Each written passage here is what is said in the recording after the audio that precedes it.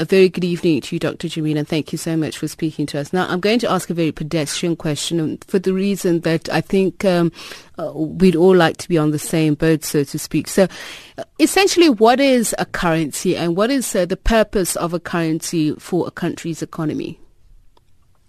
A currency is the rate of exchange for goods and services of one country relative to the goods and services of another country, essentially. It's basically the price of goods in one country compared with the price of goods in another country. And it is influenced, theoretically, by how much a particular country needs to export and how little it may want to import, depending on its currency. In other words, when the exchange rate is high, it becomes very attractive for importers to bring goods into that country because consumers in that country find imports very cheap. Conversely, it's very if an exchange rate is high, it results in countries struggling to export quite as easily to overseas purchases because the goods are seen to be quite expensive. So in this case, how do a group of individuals or institutions get together and manipulate a currency in this manner? Well, I'm not basically suggesting that they did do so, but it's an activity by the banking sector that can be very profitable if they can agree on a particular margin at which currencies can be traded.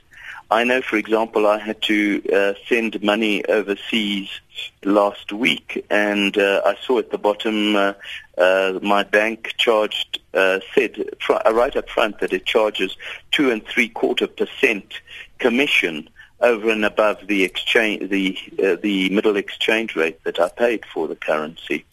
So that 2 3/4%, I don't know why it had to be 2 3/4% as opposed to 1 3/4% or quarter of a percent. I don't know what the costs of managing those currency transactions really are. But clearly, if banks can agree on quite an attractive number, then they can, make quite a lot of money out of trading currencies at the consumer's expense. In other things, they probably compete more actively. This may have been a case where they found an opportunity to benefit themselves, all of themselves. Is it possible to at least quantify how much a country would lose through such activity? Theoretically, it should be, because what you do is you add the number of transactions and multiply by the average commission charged. But you have transactions and transactions. The commissions charged on financial transactions are infinitely lower than those charged on commercial transactions, which in turn are lower than those charged on, you and I when we go and get our foreign exchange. And this is clearly a function of the costs involved when you have huge amounts of money moving from one country to another in terms of financial transactions. The banks really can make quite a lot of money by charging a very low commission, whereas when you go and want to send £1,000 over to the UK, it's quite a cumbersome exercise you have to have banking staff, and it's quite costly, I suppose, and so they need to recoup that by charging a higher commission.